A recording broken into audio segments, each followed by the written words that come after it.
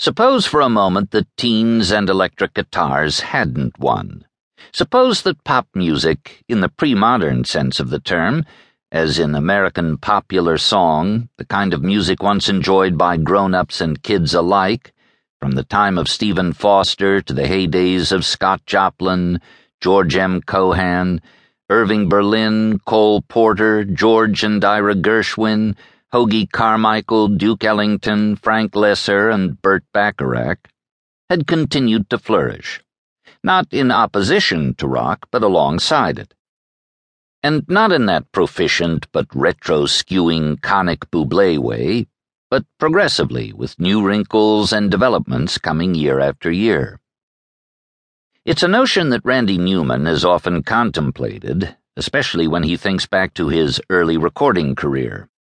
His eponymous debut album, released in June 1968, was heavy on strings and light on drums, its songs at once tuneful and outre, describable only in odd compound terms like movingly sarcastic, the bum's eye view ballad I Think It's Going to Rain Today, and mordantly tender, the album's opener, Love Story, whose young narrator envisions his and his girl's entire future together, all the way to being sent away by their children to a retirement home where they'll play checkers all day till we pass away.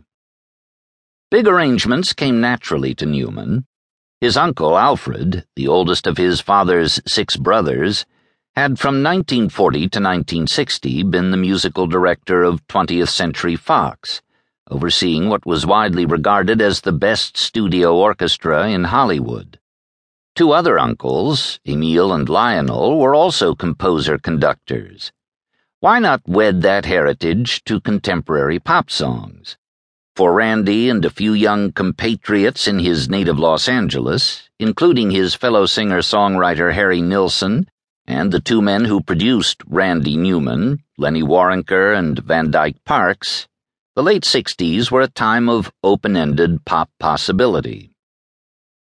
There were records made that just didn't pay any attention to rock and roll almost, Newman told me at his house in Pacific Palisades, on an aptly Newmanish day of torrential downpours in a city that otherwise seldom sees gray skies.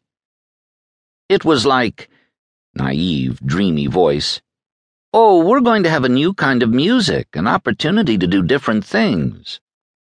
Parks, just a few months ahead of Newman, had put out his own esoteric, richly orchestral debut, Song Cycle, and Nilsson in 1969 recorded a piano and voice album wholly devoted to Newman's songs.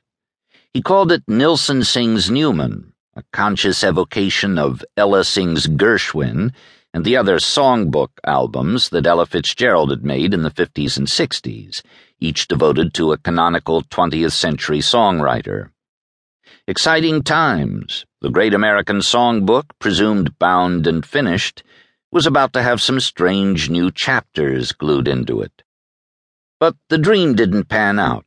Those late 60s albums got good reviews, but didn't sell. Another ambitious album of the period, also of young composer provenance and non-rock atmosphere, the Beach Boys' Smile, with music by Brian Wilson and lyrics by Parks, was famously abandoned by Wilson, left incomplete. And lo, the chugling rock hegemony prevailed. Newman described the new American music that he and his colleagues were attempting as a branch of Homo that didn't become Homo sapiens. It was like Homo robustus. Well, no, because robustus wouldn't be the right name for not having a drum. Back then, I felt it was almost like cheating to have a drum. Homo habilis, maybe? He went on. I've often wondered if I'd have kept going in that direction, accompanying myself with an orchestra and taking things apart, what I'd have been. I think I'd have been interesting, right? But I don't know whether anyone would have subsidized me or found me as interesting as I did.